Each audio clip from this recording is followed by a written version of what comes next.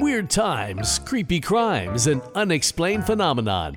If it's weird and it's in Florida, it's on the SoFlo Weird Show. Here's your host and head weirdo, Mia Lorenzo. Welcome, weirdos. Thank you for joining me. In the wake of the COVID-19 pandemic, one might have romanticized the thought of going off the grid and living a more simple life. Let's face it, the everyday grind of our structured lives was at a breaking point anyway before life came to a crashing halt. But should you still dream of an easygoing lifestyle, there is a little paradise off the beaten path. At a quick glance of a map of Florida, you might miss it. Dog Island is approximately 6.5 miles long and up to 3/4 of a mile wide, encompassing 1,842 acres. It is located in the northwestern Florida Gulf Coast, just 3.5 miles offshore from Carabel, Florida. As small as the island is, its history is vast. There is evidence of human occupancy on the island dating back over 8,000 years, and the presence of a 9th century canoe is a testament to prehistoric mariners on the island. It was rediscovered by the French in 1536, who gave it its unique name Dog Island, or Isle des Chiens, because according to different legends, 1. Wild dogs were found on the island, 2. The island resembles a crouched dog, or 3. The early ships put their common sailors, known as dogs, on the island before docking on the mainland so they could not jump ship. During the 17th and 18th centuries, the barrier islands became a haven for piracy and smuggling. The surrounding area is also notorious for shipwrecks. On February 16, 1766, a French merchant brigantine en route to New Orleans wrecked 300 yards east of Dog Island in a great storm. And in 1799, the Royal Navy purchased HMS Fox, a 14-gun British schooner, only to see it wreck later that year between Dog Island and its neighboring St. George Island. In 1899, a hurricane crossed over the Florida Keys into the Gulf of Mexico, sinking ships and destroying the town of Carabel. The remains of 15 ships from that devastating storm later washed ashore in 2018 during Hurricane Michael. Not just a place for pirates, canine occupants, and shipwrecked crewmates, Dog Island also served military purposes. During the Civil War, it was a Union Navy base for staging the blockade of Apalachicola. And during World War II, it was part of Camp Gordon Johnston and was used for amphibious landings and airdrops. After World War II, Jeff Lewis, a Florida businessman, saw its potential as a vacation area and paid $12,000 for the island. Which brings us to our guest today, who happened to be perusing the internet for off-the-beaten-path destinations and happened across our little island of intrigue. So my husband and I like to do this thing that's called vacation. We call it vacation porn. We like to look at places where we would love to visit, but have no real hope of ever going there. My husband read an article in the New York Times travel section. It was a really, really old article, and he talked about Dog Island. And at that time, still operating was the Pelican Inn, which is the one and only business enterprise that ever existed on the island. We were kind of hooked at that point.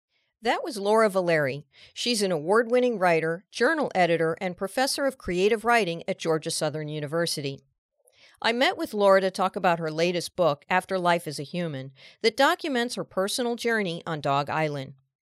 This remote destination is part nature preserve and only accessible by airplane or boat. She describes it as amenity-deprived and hurricane-prone, where pelicans rule, residents are resourceful, and human ambition is suspect. For Laura, this little piece of primitive paradise was reminiscent of a place where she spent her summers as a child. When I was a child and lived in Italy, my parents had found this tiny little undeveloped spot in the island of Sardinia. And we went there for, I want to say, about 10 summers. We would spend about 2 months a year. It had a very strong impact on me. Those were some of the happiest memories of my life. And that part of Sardinia was scarcely populated. There was hardly anybody there. Even just to go to the supermarket, you had to plan for 2 weeks because it was like a 3 hour ride up this like really dangerous mountain passes. And I think that like when I heard about Dog Island, I was like, oh, I have to go there. I have to see if it's like Sardinia in some way. It actually wasn't. It was different, but it was a similar experience in that I was really looking for something that wasn't quite as roughing it as, going camping in a tent and bringing your lanterns and so forth, but still have a kind of an experience where there's a lot of solitude, you're alone, and it's really about being in nature and being present. It's been described as paradise lost, yet it seems to be hard to maintain life for an extended amount of time because of how remote it is and the extreme limited resources. It's not a city sustained by a local government. It's an island governed Right.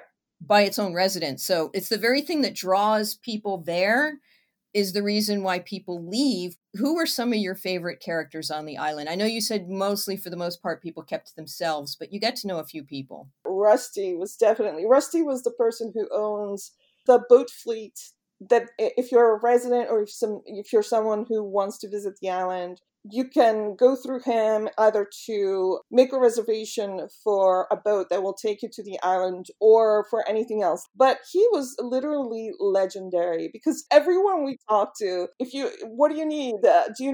You ran out of water and you don't have time to go to the mainland? Talk to Rusty. You need your washing machine repaired or replaced? Talk to Rusty. And then the fact that he had this, like, the way that he maneuvered this boat, I swear to God, it was like so obvious that he had done this all of his life. He was just spinning it around like it was a dirt bike, and everything was absolutely perfect. His maneuvers were absolutely perfect. And then when we were in this choppy sea, he had his feet lifted up on the board and just kind of like relaxing back, not at all concerned, and incredibly smooth ride, an absolute sailor through and through. So I really like, as a character for a book, I think he's just phenomenal. It's great. One other thing you had said, I think when you went back or you were watching the news, there was kind of a scary moment where what was it, a Cat 4, a Cat 5 hurricane that was coming through the island, and one guy stayed, because I think people don't realize, like, there's no hospital, there's no police, nothing on the island, and he decided to weather it out in the house he built, right? Yes, Bradley Shanks was somebody that I got in contact with much later, but 5 years later, I was lucky enough to have Rain Chain Press pick up the book, and they wrote me, and he said, you really made us curious, but because you were talking about how the island is so fragile and that hurricanes might eventually destroy it. Since then, there have been several hurricanes. Do you know what's happening right now? Is it like you thought it would be? So at first, I just kind of trying to find out on the internet, and I just felt like I couldn't really get the sense of it. And I ended up going there. And all through this, as I was doing my research through the internet, this one person kept on coming up, Bradley Shanks. He built a house there by himself. He used to work for his father when he was young, and he learned how to build things. And he just kind of looked up plans for a hurricane-proof house. And he stayed on the island for Michael, which was the big one. And I believe it was a Category 5.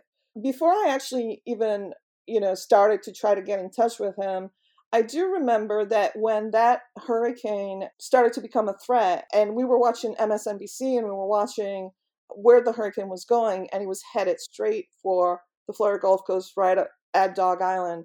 And lo and behold, I heard the news anchor say, Dog Island. I was like, whoa, Dog Island? Who knows about Dog Island? What's happening in Dog Island? And they were interviewing Bradley Shanks, who had decided to stay on the island. But at the time that he had made the decision, I think that the hurricane was only a Category 3, and it had turned into a Category 5, and they were literally minutes away from hitting the island. And I don't know, maybe it was just me, but I felt he was very calm, Bradley Shanks was, when they asked him why he stayed on the island. And he said, well, I built this house, I wanted to see what would happen. But he sounded resigned to me. Like, I was actually honestly afraid for him. Being the only person who stayed on the island, he was the one who documented what had happened. And interestingly enough, all of the houses either were completely wiped out or they suffered serious damage, except for his. And in fact, when I talked to him later, he said that the only thing that he noticed, like, it wasn't even scary. He said the only thing that was really strange was the sound of the wind. It sounded like a jet engine. But otherwise, like, he, his house was so well built that, he didn't notice any of this. But of course, when later he went out and he started to document all the damage, in some of the interviews, he was actually being described as crying, because people who live on Dog Island, as you said, it takes a very special kind of commitment to be there. So the people who are there because they're really, really committed to having that kind of life, having that kind of solitude and self-reliance. And I really respect that. They're very, very careful with the island. They also really don't like sharing about even its existence, because they don't really want people to come and use it as a tourist destination, because it's not that. It's really a lifestyle choice. And I would dare say it's kind of like a difficult lifestyle choice. It's not for everyone.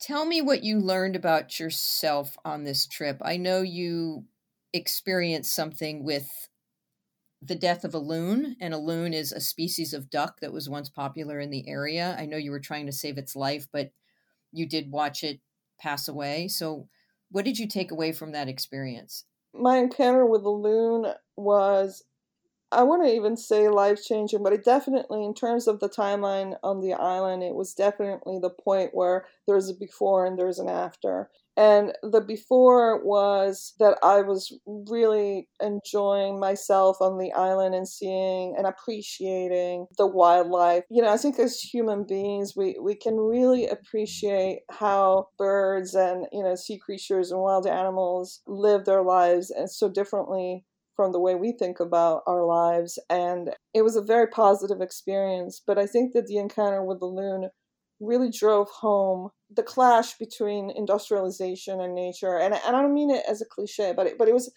I'm always environmentally mindful. I support environmental movements, and I try my best, not to waste water, to recycle.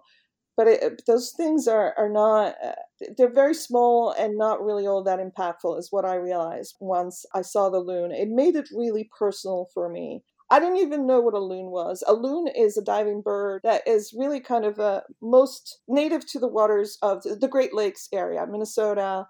It's a really northern diver. And not until, I want to say, the 80s, scientists realized that its migratory patterns actually take it as far as the Gulf Coast of Florida. It's the southernmost point of their migratory route.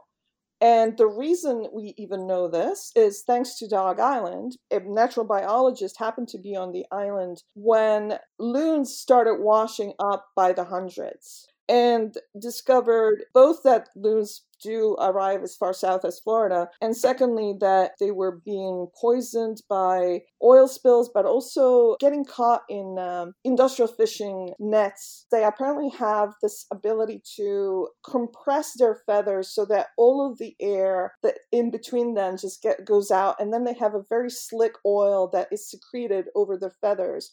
And so they can dive really, really deep, and also can hold their breath up to 5 minutes, which is incredible. Yeah.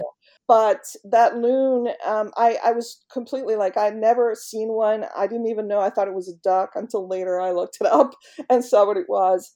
And it was such a beautiful bird, just a amazing creature, a slick black feathers, silky, this eyes, like, really, like, bejeweled is like a cliche to describe, but really they were like pieces of amber. And yet, like, it was in so much pain. And my guess is that he must have eaten a fishing lure or something like that, because he didn't look like he was injured. And he kept on, like, just trying to, at first he was swimming, then the tide brought him ashore, and then he kept on trying to balance himself by planting his beak into the sand and just kind of dragging the rest of his body away from the shore, and then it would just reverse it. Just then he would try to go back to the sea.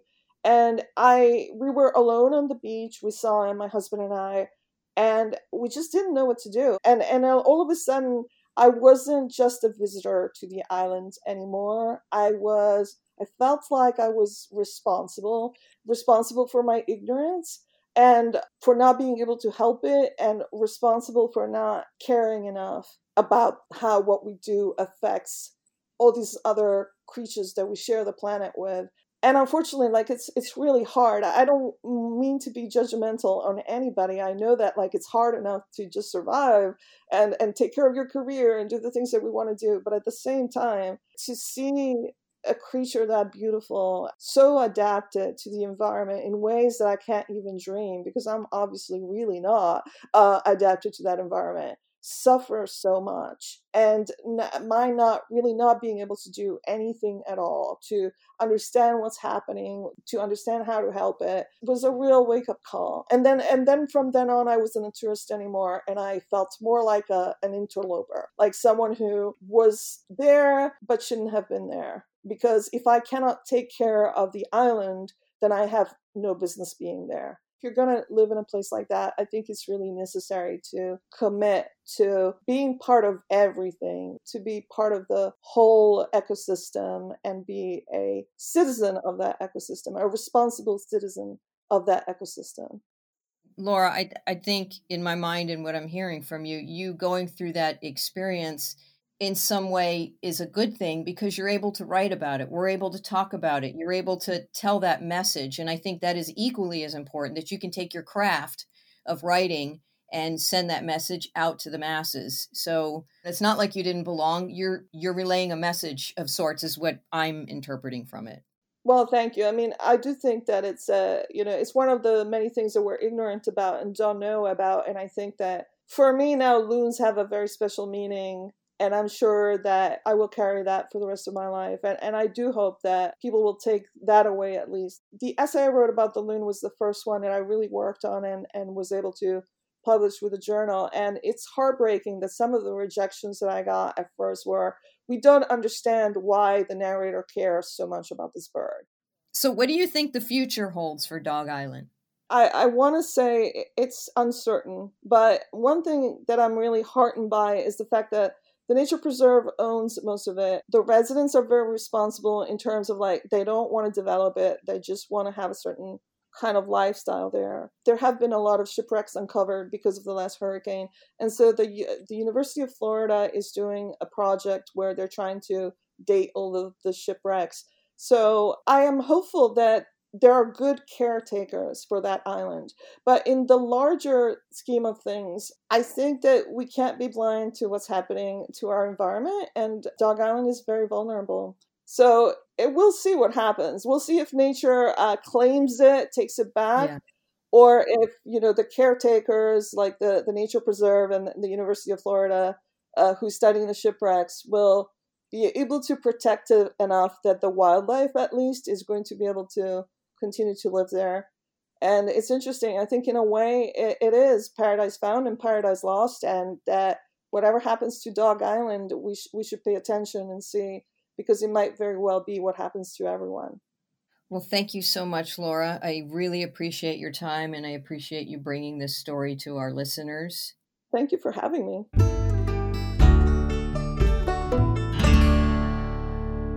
That was Laura Valeri sharing her unique personal journey she encountered while visiting Dog Island. We'd like to give a shout out to the Miami Book Fair, who graciously provides us with these award-winning authors. If you'd like to hear more from Laura, go to miamibookfaironline.com, where all programs are available for streaming. We'll also provide a link from our website at sofloweird.com. Next, it's definitely not paradise, but if you come across this small crossroads town, you'd most certainly be lost. We're talking about Two Egg in northwest Florida, not far from the Alabama and Georgia state lines. Yeah, I said Two Egg. To clarify how it got its name, we open the pages of Charlie Carlson's book, Weird Florida.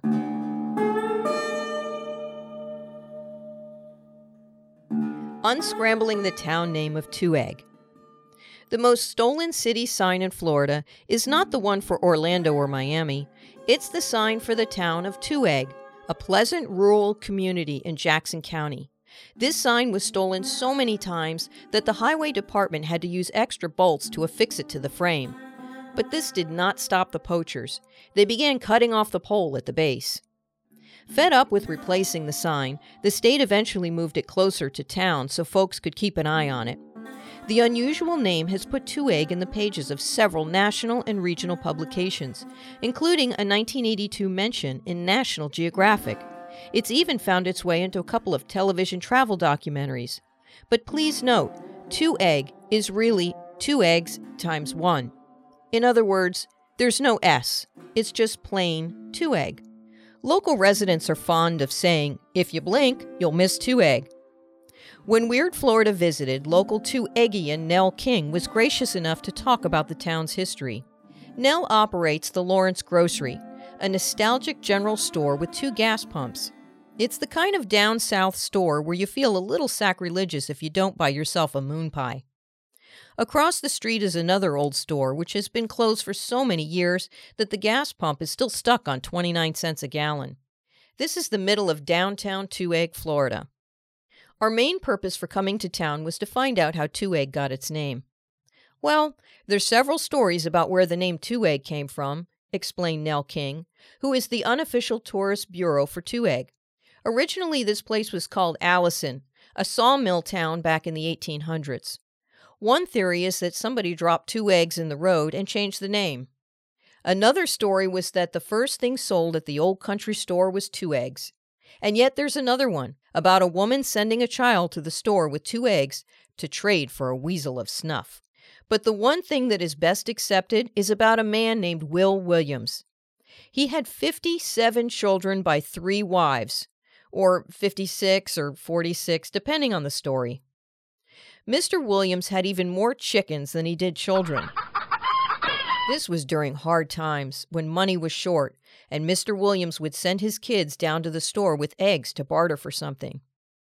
One day, a traveling salesman was in the store and saw the children trade 2 eggs for candy. The salesman said, "Well, we'll just call this place 2egg." That is the most accepted story about how the town got its name. There are plenty of other theories to go around, but if you visit 2egg, please don't steal their sign. Instead, buy a moon pie and a genuine 2egg souvenir at the general store.